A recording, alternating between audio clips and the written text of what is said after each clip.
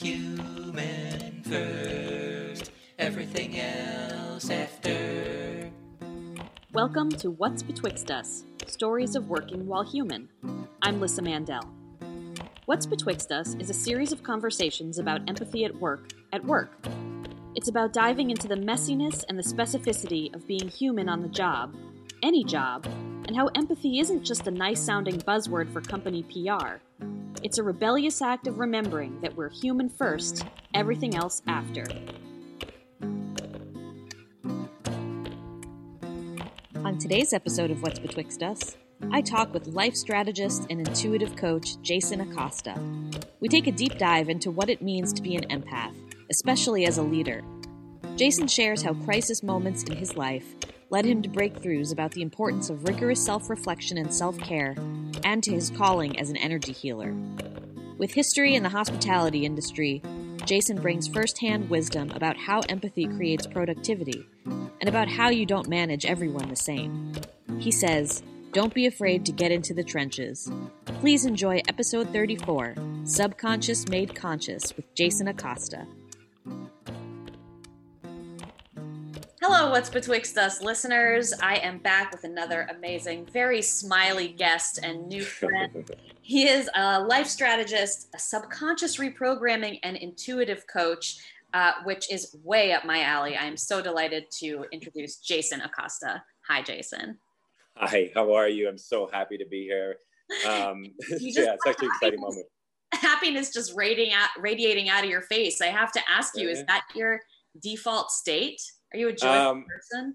Well, I am now, not so much throughout my life, but yeah, I just learned to enjoy every moment. Just being here to have this conversation with you, I take present in every moment in every situation. So, make the best of it. Yeah. So it's become my new default.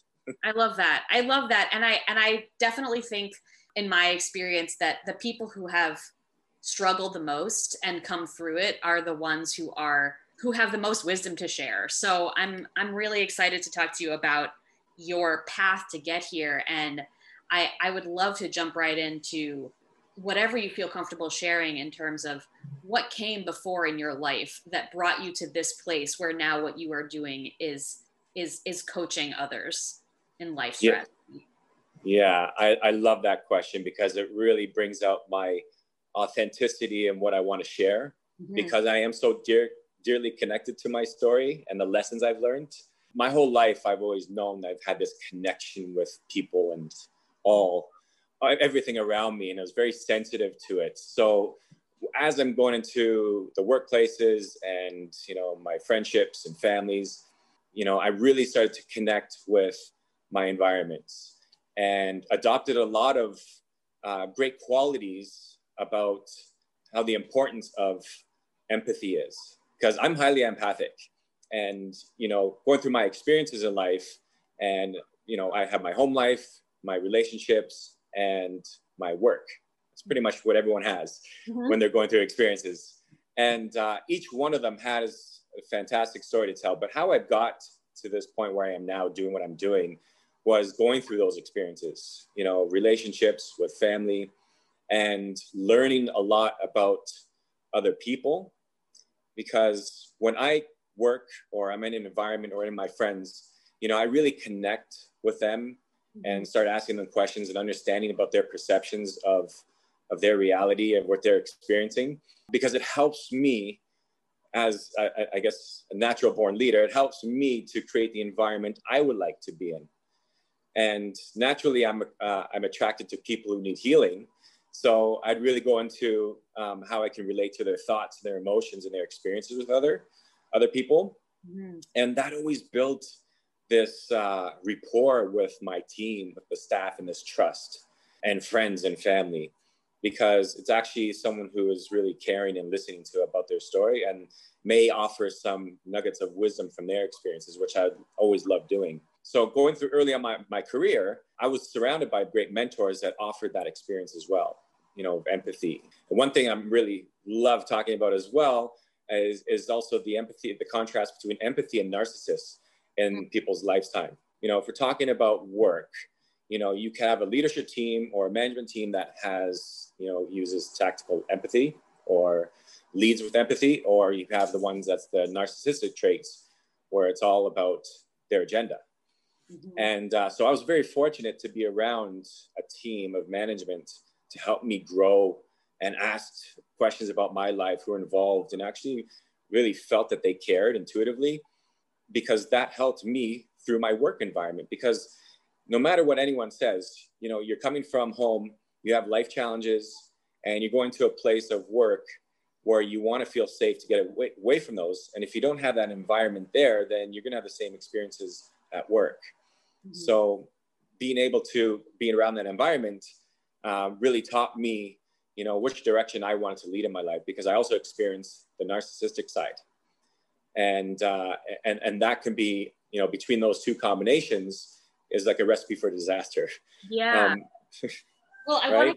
I want to get a little more granular, because you've said so many things already that I have like 20 questions from all of them.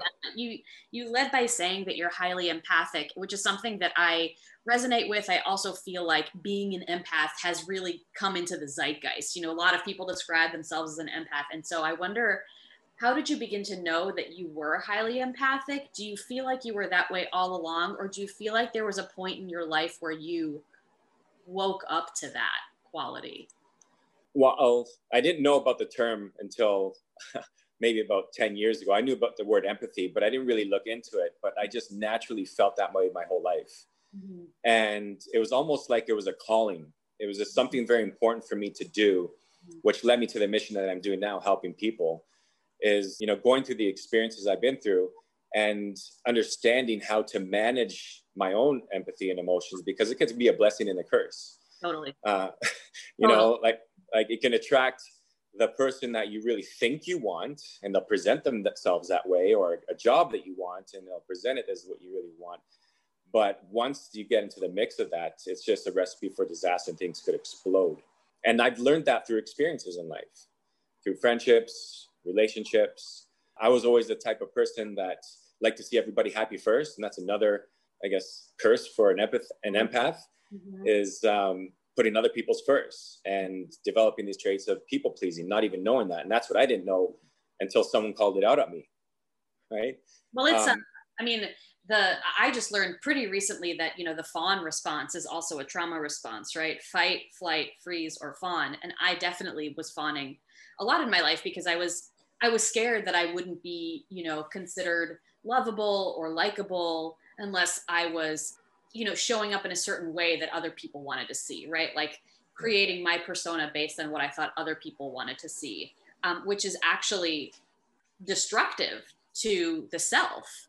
So I wonder if you could talk about, like, and as specific as you're willing to go with finding that balance between being an empathetic listener, like holding space for other people, while also being really true to yourself and not giving away too much of yourself.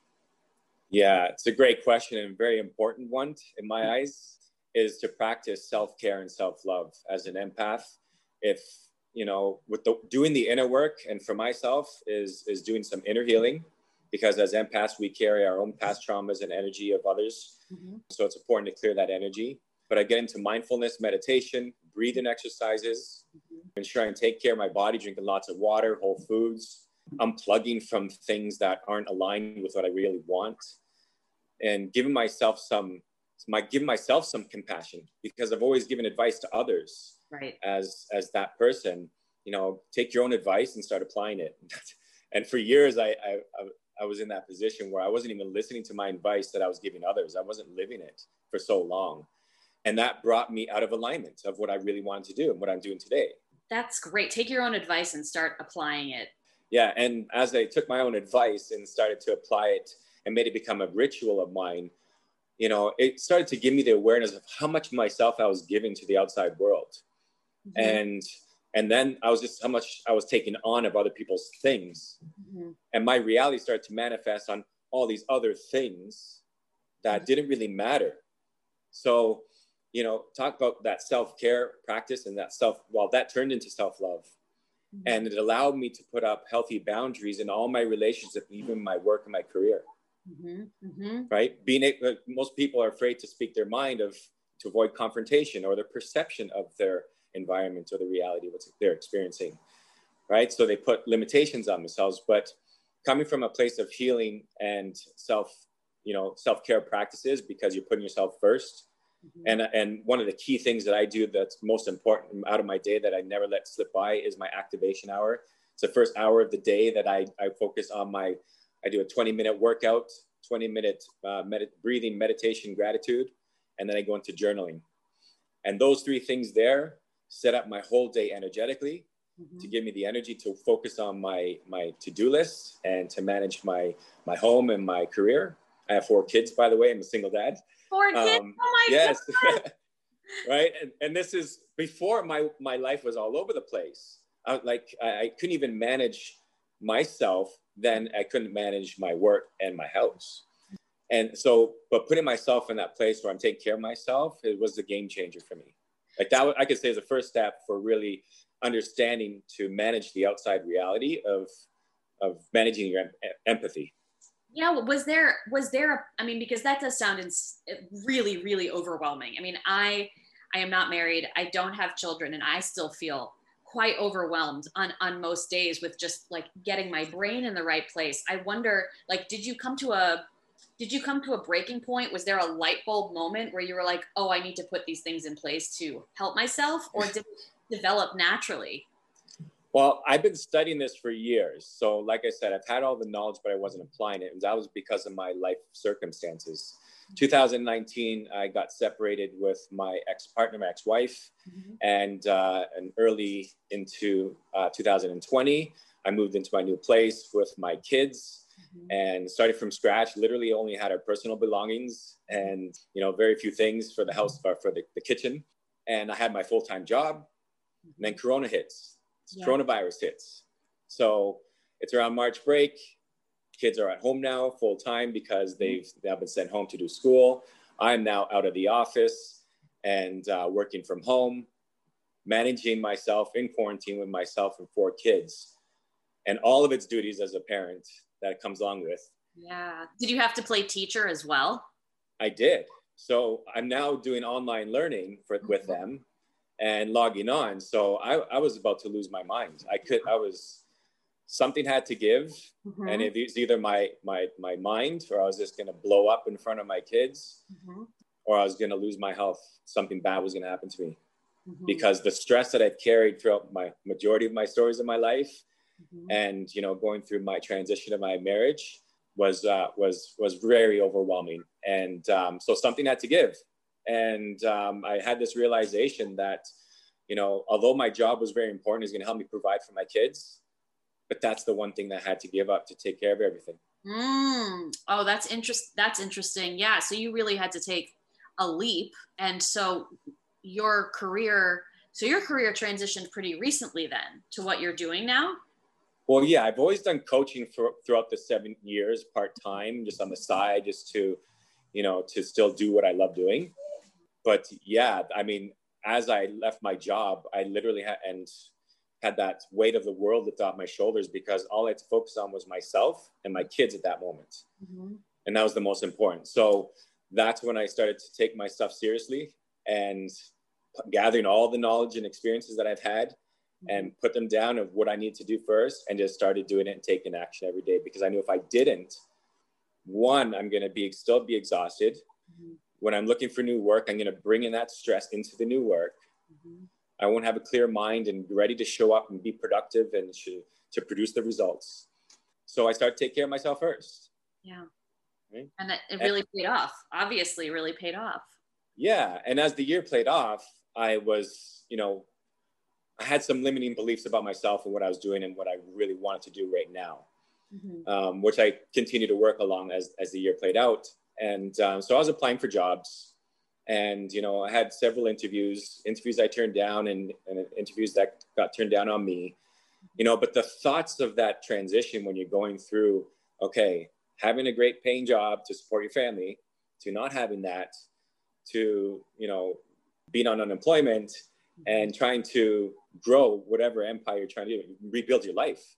after divorce. So when I'd send out my resume, I'd always have these negative thoughts about, okay, they haven't replied back to me. And then, maybe I'm not good enough. My resume didn't stand out enough. And then, it just created more of that stress. Mm-hmm. So it was probably like the end of summer where I said, you know what, last year I said, I'm going to follow my passion of what I really wanted to do. I'm jumping all in. Mm-hmm. And I just started focusing and building them. And then I started getting clients, and then I got another client, and I got another client, started referring. And then I was like, oh my God, okay. So yes, it started to build that trust that I have in myself. As empaths, you lose that trust in yourself because you're so disconnected because of carrying on so many other people's challenges. Mm-hmm. And you don't know how it feels to really just focus on yourself. Mm-hmm. But once you fall into that self-love care practice, you really build that trust with yourself and that confidence, because you're born with confidence, mm-hmm. right? It's naturally in you. You don't lose it. And when you go through the fire, like when I told you a brief story of my past, which are many more, that's where I remembered, okay, I've got over this. I've got over that. I'm definitely getting over this. And now I'm going all in with my passion. Yeah. It sounds like, going through the fire is what gives you the proof that you need, that you're strong enough to go through any other fire, Yes. And the more fires you go through, the stronger you are. I would love for you to talk a little bit more specifically about what you do. I want to hear about specifically the subconscious reprogramming. Selfishly, yes. I've done a lot of self-study on that kind of thing too. And I wonder if you could talk about that, maybe divulge some specific tools that you work with yourself and your clients to retrain the brain. What is that all about? Yeah, great question. So one of the many things that I do is I practice healing with energy. Being an empath, there's many healers out there that use modalities to heal themselves and heal others. Mm-hmm. So I've always been into Reiki, maybe about 15, 20 years ago. And that just evolved in more awareness because it became more in tune to myself. And that journey led me into emotional freedom tapping. Yes, and EFT. Mm-hmm. Yes. That's such a great, effective tool to add into your arsenal, which I use with my clients. The one that's been the most effective in transforming in my life has been using the accelerated release technique. This is something where my Reiki master and my natural path dietitian that I use for my family created this modality together. And it's it's like muscle testing or biofeedback. Mm-hmm. And where you connect to the subconscious mind using intuitive questions with a pendulum. So there'd be, with yes or no questions. It's almost like sway testing, muscle testing. There's other ways to get answers. And I intuitively guide the session to what needs to be drawn out first. Mm. So it really, puts the onion on the cutting board and starts pulling back the layers. Yeah. Well, I'm saying yes, because I understand this language completely, but supposing someone's listening to this, somebody who has a corporate background, they're not very attuned to energy healing. They don't know about the woo, which is the life that I love. So can you just briefly explain what EFT is so that people who might not otherwise go looking for it might go looking for it?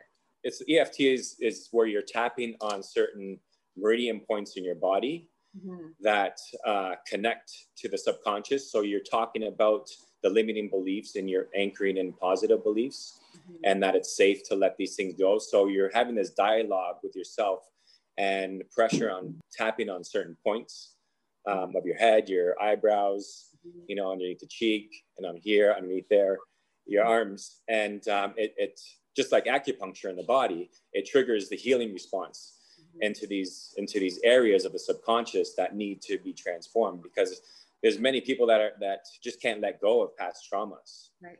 But the more frequently they work on these techniques, can shift and change their limiting beliefs around their current situation. Mm-hmm. And if we're talking about the corporate world, mm-hmm. For an example, for me, I always was terrified to stand up in front of the executive boardroom and talk about my numbers to the group. Mm. And that was because of limiting beliefs that I wasn't unaware of. And it always shut down my confidence. Even though I knew what I was doing, it shut down my confidence to deliver my report or my my analytics the way I wanted to, because, you have to be fully transparent when you're presenting numbers, because that's the environment that needs to happen in order to identify any challenges. So yeah, I think, if that explains that enough, I think it just brings more awareness to your limiting beliefs or the stresses that you have going on in life, and that you can consciously, change that. I was a person who grew up like living from the neck up, basically, like very academic parents, like valedictorian of my high school. I'm going to think my way through everything, but I was really unhappy, and I didn't realize how disconnected I was until I started doing some somatic work, some body related work. And I was just it felt counterintuitive to me to go into my body, to focus on my body in order to have like mental epiphanies or emotional epiphanies, but they are deeply connected. It's just that society, historically has kept them separate. So, and actually this fall in October, I'm about to start a 2-year program to become a somatic movement therapist, because I super believe in this stuff. And yeah, it's kind of wild, because you're like, what? I don't understand what it could do. Like, if I'm not thinking, how can I solve a problem? But it actually is like, sometimes the mind gets in the way of solving the problem, right? I wonder, like, when you work with clients in all kinds of industries, corporate or otherwise, like, do you get pushback from them when they don't understand? Do you, or like, I love to hear about the satisfying moments of like breakthroughs that people have when they have like never considered this way of doing things before. Yeah. I've had several of those, and the great part about doing that technique or the strategies you're using is you're bringing things up that they completely forgot about, or they're unaware about. And then they can start to realize that, oh my God, this has been a pattern since I was a child. And it's almost they start to reviewing back mentally their story of their life and giving themselves, and all of a sudden they have these epiphanies moments that come to their mind about their relationships or why they're having challenges in their health, and starting to realize that this stress is causing chronic fatigue or pain in their life. All right. Yeah. And it's creating that awareness, because what you said earlier about the mind and the body connection, it's like the mind and the gut, they go hand in hand. What you put inside there will be your output in your brain and how you're thinking, right? So being mindful of, the lifestyle you're choosing to nourish your body. But those breakthroughs that come through is one recently is my client just called me and told me, she's like, I use one of your strategies and techniques, because once you give them the awareness and give them the strategy and techniques to have dialogue with, maybe, in this person, it was her elderly parents who she's taking care of, but she's taking care of the world by herself. She's she's a divorced parent and moved into taking care of her parents, but seeing her going through the awareness of how she's always giving so much of herself and not being able to set up boundaries, to going to a place where, hey mom, I need you to do X, Y, and Z. Can you do that for me? And she goes, yeah, sure, no problem. And her mind was just blown away by how easy that was, by how she asked her, and how much freedom or space it's giving her in her mind to, oh my God, I'm going to go for a walk now. I'm going to go do something for myself. Yeah. I mean, I think there's so much to be said for specifically that word space inside of yourself. I remember when, the first time I read an Eckhart Tolle book, I read A New Earth before I read The Power of Now, but they're both, incredible. And, yes. And one of the things he recommends is to imagine creating space in yourself around whatever the difficult feeling is, or around whatever the conflict is, just to create space around it. And that blew my mind, because I think a big cause of stress in our society now, because we're always going and there are a million things on the to-do list and the world is moving so fast. It's like, I don't have space. There is no space, but there really is. And once you create that space, even like, I like to visualize like a bubble inside of me with like a whole lot of space around whatever the emotion is, we have that like opens up so many more options that we otherwise didn't think of. You know what I mean? Does this make sense? Absolutely. Not just personally, but also within the workplace, right? Imagine you're going into the workplace with a new mindset and you're putting up boundaries there. because you're self-aware of, whether you're being taken advantage or allowing yourself being taken advantage of, and you're not speaking your truth. Those can create moments and opportunities and give you space there where you can now feel confident that, oh my God, okay, I'm contributing here at work. I feel valued and I'm still learning and growing. And this is a process. Yeah. I think that the hesitation that people have to put up healthy boundaries at work, comes from this sense of fear of like, oh, I'll get in trouble or I'll lose my job. If I am firm about what I need, or, ask a question when I don't understand. And I feel like, and let me know if you agree, I feel like the new world that is coming out of this COVID experience is empowering so many more employees to set those boundaries, because people are realizing their own power. You know what I mean? And that actually setting boundaries frees you to do better work as opposed to limiting you. Yes, absolutely. I think that, having that emotional intelligence, because I think as what happens is your awareness grows, your emotional intelligence grows, and be able to manage yourself in that circle or that bubble that you create. I have a moment where when I'm feeling a certain way that's making me feel a lack of courage or want to eat poorly, I pause and reflect in that moment and just sit with those feelings and those emotions. What are they? And if it's me wanting to go eat something I don't want to eat, then it's because I'm probably feeling lonely, right? And I'm being pulled to feel something. So, I remind myself I'm not alone. I have family around supporting me. I have my kids here that we have a loving and playful relationship with, and I have a supporting team and an environment through my tribe of circle of friends, right? And going through that process is just, it's like the energy shifts. That feeling of uncertainty, starts to shift, and you can move on and start heading towards your goals without having these things try to pull you back. Because I feel that as you're growing, you're going to have the universe trying to pull you back into your old ways because they're very comfortable for you. Yeah, that is definitely the hardest part. And I think I've talked on the podcast before about this book, The Power of Habit by Charles Duhigg, where he talks about, it takes 30 days or 45 days to form a new habit because we're so used to the pathways that are there. But even what you said with creating a mindfulness gap, between impulse and response also has to do with creating space. It's like a space of time between, oh, I really want to go eat some fried chicken. Hold on, let me pause. Let me just pause before I do that and dig into why. It ends up paying off, taking that extra beat to be mindful. Yes. Yeah, and that can be very helpful when you're having a conversation with your boss or in your relationships, because most of the times we don't see the same reality as everybody else. Everyone has their own perception of it.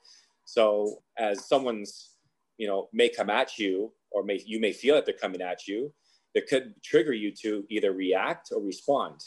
So, and in that case, if you're reacting, it could create more conflict and could put you on the red flag list, or just create more challenges in your relationship, because you're really not serving the situation when you're coming out of a reactive mode, because that's something personal, right? That has nothing to do with the logical moment.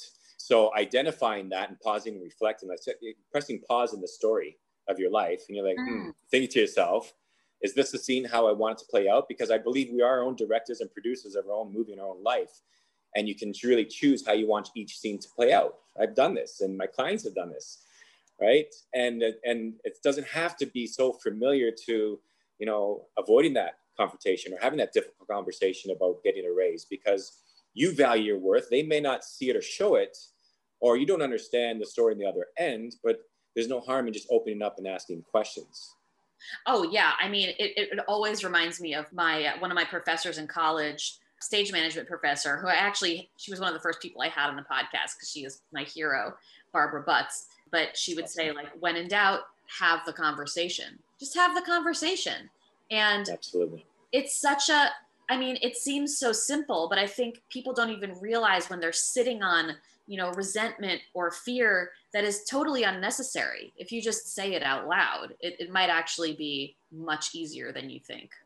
Of course, you're letting it out. You know, holding that all in is just going to stop you. Yeah. Or it's going to draw more of that feeling that you don't want. You see, the working with the subconscious mind, you know, your mind tells you what you think you want, but you're supposed to tell your mind what you want. So in those moments where you catch yourself, you know, in that pause, you know, is this what I really want? No. Having that courageous dialogue with yourself. That's so great. Yes. Because the subconscious mind is trying to keep you safe in all ways. And if you're conditioned a certain way in a pattern of how you feel and act and think within your environments, well, your subconscious mind, which runs the majority of our programs, is going to keep you there or draw things that are going to keep pulling you back to that same experience. Right. Now, and when you're aware of that, okay, now I can have that conscious moment, say, no, I know when I act this way or react, or if I don't respond or say something, it's just going to be the same old thing. And that was a theme in my life where I was just sick and tired of being sick and tired because there was always something going on in my work and my personal life. I had 2 restaurants, a doggy spa, and a catering company and coaching business over the years. And yes, and worked in and out of the corporate environment as well. So I understand both lanes, and they all come with the same challenges and the same, you know, and I think what's so important as, you know, a business owner is the environment you create for your staff. Yes. And, or as, you know, a company or a corporation, you know, is the environment the leaders create for the, you know, their team, right? Because I don't look as people as, you know, one above the other. We're all a team. We just play different roles. I didn't realize that you had a past, like, in, you know, not only corporate, but also hospitality and retail. And I would love your take on, like, empathy in those different environments and, like, how, because they are so different. Like, I served tables for 9 years, and I considered myself an empathy professional, right? Because it was all about listening to other people and anticipating their needs. And I wonder if you could speak to your experience of empathy in those different industries. Yeah, for sure. Well, I started off in the hospitality industry for 8-9 years, and that's where I'd say I got my career at college, how to run an operations or a business before I opened up mine. And like you said, you're always hearing other people's stories. As a server, you're connecting with people. You know, they're talking about their experiences, asking where your thoughts are. You're just engaging with them. So you get to feel other people's experiences and stories because you're listening and asking questions. And that same environment with the management team, you know, they always ask questions. So I adopted those behaviors moving into my own business. And so I was very grateful to have those, that management team and mentors of mine, which are still great friends of mine to this day. And I started to just naturally be that person in my own business. You know, I would hire my team and, you know, I'd always do whatever I can to smile and to, you know, if they're new, remember their name and say, how do you say your name again? Just play something playful with them so they're making them feel comfortable. Because some employees, especially the younger ones, could feel intimidated by the owner or by the boss, the leadership team, so they can't feel like they're be themselves. And then I'll just sit back and observe. I'll just watch and listen to everybody. I'll listen to that group conversation when there's downtime because, you know, my staff, my team, they worked extremely hard. So I let them have their freedom in a way to extend to how they want to operate in the business as well. You know, we follow the systems, but allow them to be themselves because I know they worked hard. And that's one of the things that the benefits of, you know, listening to the people, understanding them, asking them questions, getting to know their values, their core values of who they are, and understanding the stories and challenges that they've been through in life or what they are currently going through in life. Because that really helped me how to manage everybody, because you don't manage everybody the same. You don't lead everybody the same. You lead them all differently. Right. And when you do that, that's the recipe for success, because you're leading on what works for that person, and you're building trust, you're building rapport with them, you're being vulnerable and sharing your story. So like, wow, this guy's relatable. He's been through it too. Exactly. And I wasn't afraid to get into the trenches because I started in the hospitality as a dishwasher. So I would always be helping out with my staff doing dishes, and the heavy ones too, the pot scrubbing out. You know, I wouldn't mind getting myself in every single role. And I'd work side by side with them because I never wanted to lose that thought, one, for myself, or what it felt like not to be in that role because I was there. And two, I know how it feels with them working in that position for so long and hot and sweaty, and they're tired, especially being downtown by the Rogers Center, you know, having all these Blue Jay traffic, just the restaurant pack up within minutes, trying to serve all of this. So it was very frustrating and at times, but also stressful, but it became playful and fun because we worked together. So the productivity and outcome of having empathy and, you know, in my workplace as leading my team, you know, I had an all-star team for years. My turnover was very low. It would only be seasonal when people going back to school, but my core people would stay there for years. And still to this day, I have lasting, lifelong friendships with them. That says everything. And I think it's so novel. I mean, it makes so much sense, obviously, to me that empathy actually creates productivity. It doesn't take away from it. But I think in the hospitality industry, it can be so unhealthy and so cutthroat, and it's just not really monitored in the way that other industries are. So it gets away with all kinds of terrible behavior. And, you know, one of the first restaurants I ever worked in was part of a restaurant group that was, I'm not going to name it because I'm scared of them and lawsuits, which I know they have many, but it was a group that mostly ran nightclubs before it ran restaurants. And it was just corrupt all the way through. And that trickles down. But there's just, and you know, there are like stereotypes about restaurant owners or chefs just being not very nice people. And it doesn't have to be that way. It doesn't have to be that way. So I love that you discovered that. And if you were still running a restaurant now, I would totally come be on your team. You know, a blast. Do you find that things that you learned in hospitality translate to corporate, like when you're, or do you have to speak to corporate clients like in a completely different way, in a completely different language? Well, when you're dealing with the executive team, there is a type of language used when you're having dialogue and around certain discussions. Sure. I've always shown up as authentic as I can and would speak from my heart. So I never tried to put on another image of somebody who I wasn't. And that worked for me because at the end of the day, I think, you know, at the round table, everybody knows we're all human beings and we all have our own personality and are all at our own levels of evolution and growth within our careers. So that's also helped me, you know, going back into the corporate environment after selling my restaurants after 12 years and leading a team of general managers in a franchise or corporate company, hospitality, you know, you start to lead your team that way. I was able to, you know, through the most challenging times of massive growth within the company, we're still to maintain a level of happiness and joyfulness, even through when the massive changes were happening and growth was going on, because as you grow within a business, there's certain side of tensions and stresses. And if you don't have support and manpower to sustain that growth, somebody's taking on that responsibility. Right. All the way down to the frontline workers are dealing with the customers every single day. And that's something where in everything that I do is always putting myself, when I'm speaking to someone, in their shoes or which role they're playing in at that moment. That helps me have dialogue with people as well too.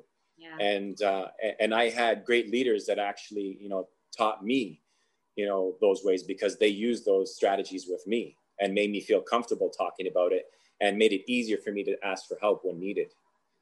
Yeah, right? I mean, that's everything. That having someone set an example for you is everything. To know that somebody can be in a place of leadership and be a good listener and a nice person and have time and space for the people working under them makes you want to do it too. It's true. It's contagious. It is contagious. It absolutely is. Yeah. Do you do coaching one-on-one and with groups, or is it more one than the other? Currently, right now, it's one-on-one, but I'm happy to announce in the fall, I'll be launching my group to one-to-many people. So I'll be doing group coaching. Awesome. That's awesome. Yeah. So the one-to-one coaching right now deals with many different challenges in people's lives, but my program is specifically where I help divorced parents move beyond a toxic relationship to create a life they stopped believing was possible. So that's what, so it's really life after divorce, or evolve your life after divorce, because that's very close to me right now. And I've overcome, my challenges within months and was able to start and grow a business within less than a year. So now I want to share what I've been through and the strategies that I've learned to help people transform their lives and rebuild their lives in the way that they've always envisioned it before their marriage, right? Everyone has challenges and they've had this certain image of what their marriage would look like happily ever after. And as you go through the strategies we talked about earlier, self-care, self-love, and setting up boundaries, then you're really setting yourself up for success. There's nothing else to focus on other than your dreams. Wow. Oh man, I wish I had led with this. I mean, I think that's so specific and so amazing and so needed and what a great specific niche that is. Especially because I feel like we are in this era now where so many people are realizing that their independence is more important than this like archaic, like codependent ideal of, oh, I have to be in this kind of partnership forever or I'm a failure, when that's not the case at all. And now so many people are choosing not to be in a partnership so they can have that freedom and independence. So I really feel like you're leading the charge on a whole new frontier. I am. And it's because one of the biggest lessons I've learned was how I was such a determined giver to everybody else that I took everything off of myself. And I swore to myself last year that all I was going to focus on was three things. I was going to work on myself, my kids, and my career.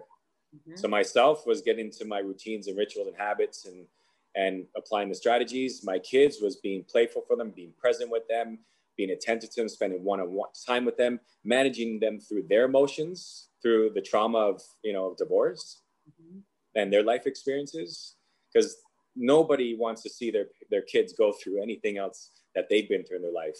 And that's why I'm so passionate about my newfound mission right now, is because I believe that a healed parent is going to help heal the world, because our children are the future. And if they don't have to go through what we went through, I mean, it doesn't have to be so heavy, because I believe we're all here, no matter, who you are, we're all here to learn and evolve.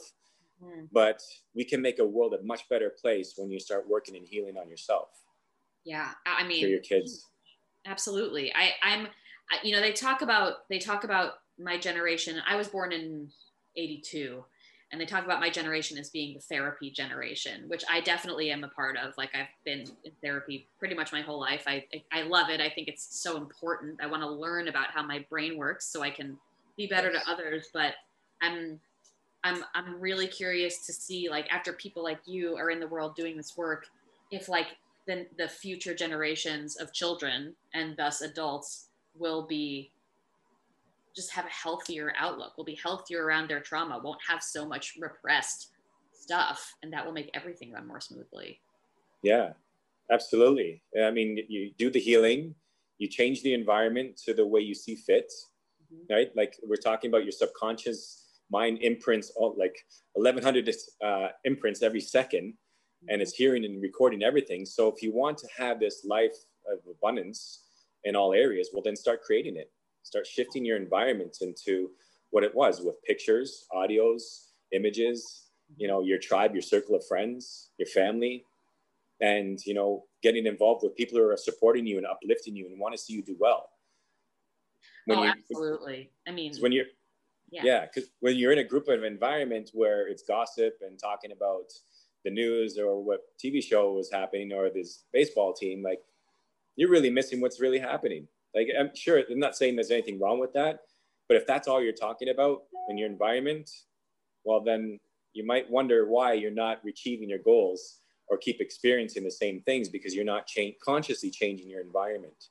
Yeah, and it makes such a huge difference. Like, I don't remember who, there was a workshop I took where they were talking about, you basically are, your inner life is a composite of like the 5 people who are closest to you in your life. So if you don't like how you feel on the inside, then change who you choose to associate with on the outside, because it seems like we're all separate beings, but really we're all so porous and we're all so connected. So you will absorb the energy of the people around you. Again, something that sounds really woo, but now I think that lots of people in the mainstream are talking about it, which is great. Yeah, they are. And there's more groups out there that are involved in corporate healing. And I was able to connect to a group of people as well. And it's so necessary, especially what's been this given time that's been happening, changing all of our lives. Yeah. Because I think the bigger issue in this external pandemic is the pandemic that's going on in our internal world. Absolutely. So as people become aware of, okay, well, let's focus on, I call your four empires, your four centers, has many names to it, like your mind, your heart, your health, and your soul. And you focus on those three. And that's part of my activation hour first thing every day, is I'm focusing on those things every day first. That allows me to set up my day to be the greatest version of myself and help me manage around situations and challenges and respond to them rather than reacting to them. Right. Yeah. So it's really consciously creating your own reality the way you want to see fit. Once you let those thoughts go of, the limiting beliefs or the insecurities, or I'm not good enough, they're not going to hire me, whatever it may be, you start changing those thoughts, you start to see shifts in your life and then realize that, oh my God, things are happening for me now, not against me. Yeah. I mean, I think that we're in this really unique transitional time, like on a global scale, of moving from a species that felt like things happened to us to now coming into a sense of agency. We don't just have to wait for things to happen to us, that we can make a choice and put steps in place to change things the way we want. I feel like that's relatively new in our evolution of consciousness. Yeah. And I think it has something to do with, at least for myself, was going back to that phrase, sick and tired of being sick and tired. Yeah. And realizing that the only change that's going to happen in my life is if I make the change. Absolutely. And once I started making change, within my relationship and, my job, my life started to shift and change rapidly. But I lived in that other world for decades. We're told that that's the only way that there is. Right? Yeah, we're conditioned that way. Yeah. Our environments, our role models, our parents, our teachers, the social conditions around us. It's what shapes of who we really are. And that's why most people feel lost, is because they don't know who they really are. And helping, right now with my clients, is helping them rediscover their identity. So now they've realigned with their health, their joy, and their purpose. Yeah. So they can, right? Yeah. I think so often we're taught like, oh, well, our parents or our elders say, oh, well, we've always done it this way. This is the way it works. And it's so easy to fall into that place of, oh, I better just listen and do it the way that it works for them. But like the world is different now from how it was when they were my age.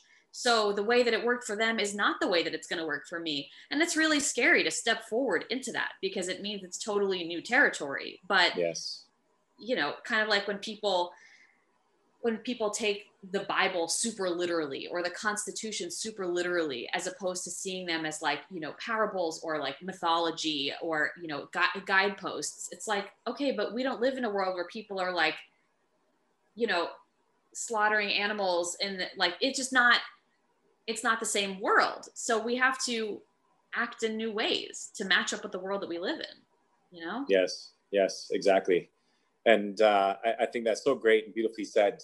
And being aligned with yourself, you're really going to start to attract the reality that you really want to see. Because we're so stuck into this pattern of life and dealing with things, and it almost becomes normal to us. And the pain almost becomes addicting.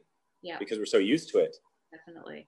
And as we become more aware of that, then you realize, oh my God, you're just falling victim of self-sabotage. And then that's another area in our lives where, we end up calling victim on ourselves, but yet we're just creating our own mess.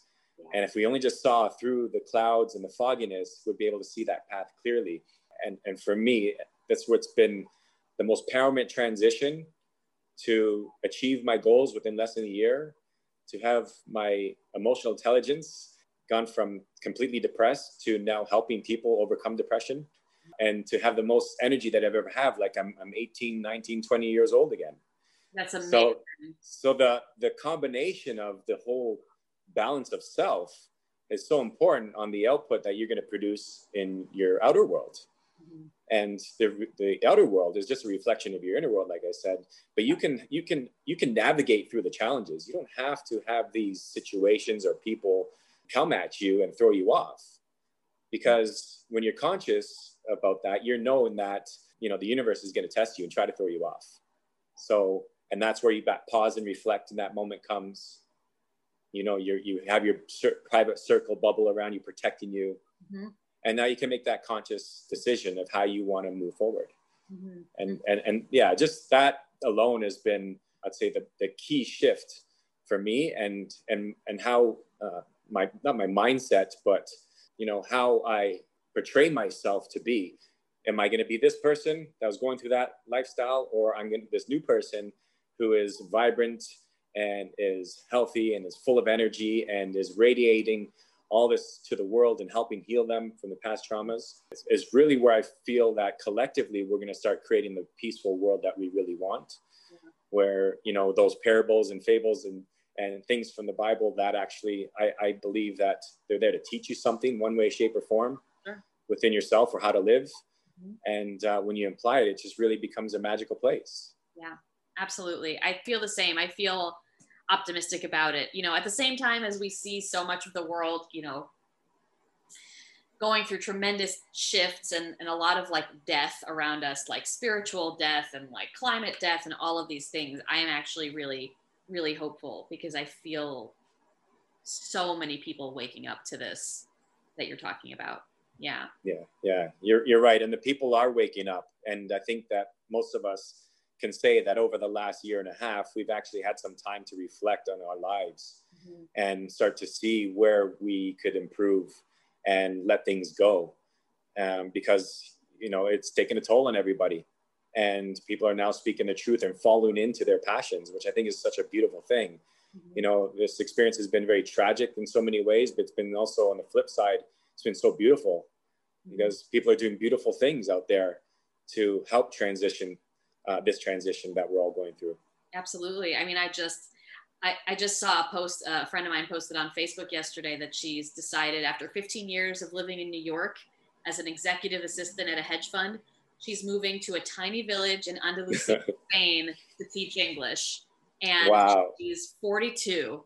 And she's like, I'm so scared, but I'm so excited for this brand new life. And I've seen so many things like that. And it's amazing. I think that the pandemic has pushed people to really question, what am I doing? You know? Yeah, I love that. She's going to do so well, because just by you sharing that, I felt that leap of faith she took in herself, because she was answering her calling. Yeah, I got so envious when I saw it. Oh my gosh, I got so emotional. Yes. I mean, the thing is that, like, I think I've been living that sort of risk-taking life for a long time. I haven't been on a quote unquote normal path, just because, like, I'm an actor and an artist, and we don't have normal paths, but I still see everybody around me like breaking free and taking these leaps. And I'm like, ooh, I want to take another leap. What crazy thing am I going to do next? Right. Yeah. It's exciting. It's exciting time right now. Yeah. I'm very pumped up, and that's probably why I have this perma smile on my face on default, because for me, there's never been a better time to experience life than right now. Mm-hmm. From all what I've been through, from my experience, and having through what I've been through the last year and a half, and putting that COVID situation on top, that's just giving me everything I needed to know to where I wanted to go. Mm-hmm. And I just made that decision and went with it. Amazing. It's so empowering to make a decision and go with it. And it's hard, but it's very empowering. Well, Jason, at the end of all of these podcasts, I like to ask my guests a question from the Zany database. So, like, Zany is the product, obviously, that is the umbrella over this podcast, and it's a conversation starter. And so I just randomly selected a question for you that has nothing to do with this conversation. Maybe something. Okay. Okay. Your house is on fire. Assume all living beings are safe. What's the one material object you must save, and why? One material object that I must say, and why? And it has to be one, because if everyone's safe, that's all that matters. That's a trick question. Yes, everyone is safe. You don't have to choose anything, but... Well, because I'm so relatable about starting over from scratch, I'm okay with just, as long as everyone's safe and what we have on us, that's all I'll need. All right. Yeah, because I've been through a lot, and pictures and personal things come and go. I've made a lot of money, lost a lot of money. It's just energy, and Yes. and I can create a new life because I've always done it. And I believe that we are the creators of our own reality. We have the ability to heal ourselves, our mind, our body, our heart, and our soul. And I know that things work for me, and I trust my decisions. I trust my gut, my emotion, my intuitive instincts, that whatever I decide to do or what's most important is what I need to do. So other than probably my keys to take my car, I don't think there's anything else that I would need. Maybe some clothes to go, but along with, but one thing, I'd say my keys. Okay. Brilliant. Yeah. Well, tell the people where they can find out more about you, or if they want to work with you or learn about what you do. Yeah, the best way right now is to connect with me on Facebook, Jason Acosta. I am on LinkedIn. I have 2 profiles there, but I'm trying to merge into one, but not actively there. On Instagram as well. More importantly, coming soon will be on my website, which is easy to remember, is my name, jasonacosta.ca. Also, another domain that I'll have is evolveyourlife.com.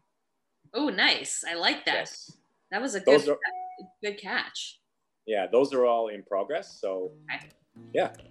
Awesome. Well, Jason, it's been such a delight talking to you. Oh, I'm so grateful for you having me. Thank you so much. I really enjoyed chatting with you. Thank you. Yeah, I'm sure this won't be the last time. Thanks for tuning in to episode 34 of What's Betwixt Us, Stories of Working While Human. To learn more about Jason, find him on Facebook, where you can check out other interviews he's done with impactful people around the world. What's Betwixt Us is powered by Zany, designed to build trust and authentic human connection in remote workspaces. More at zanie.app. Human first, everything else after. Human first, everything else after.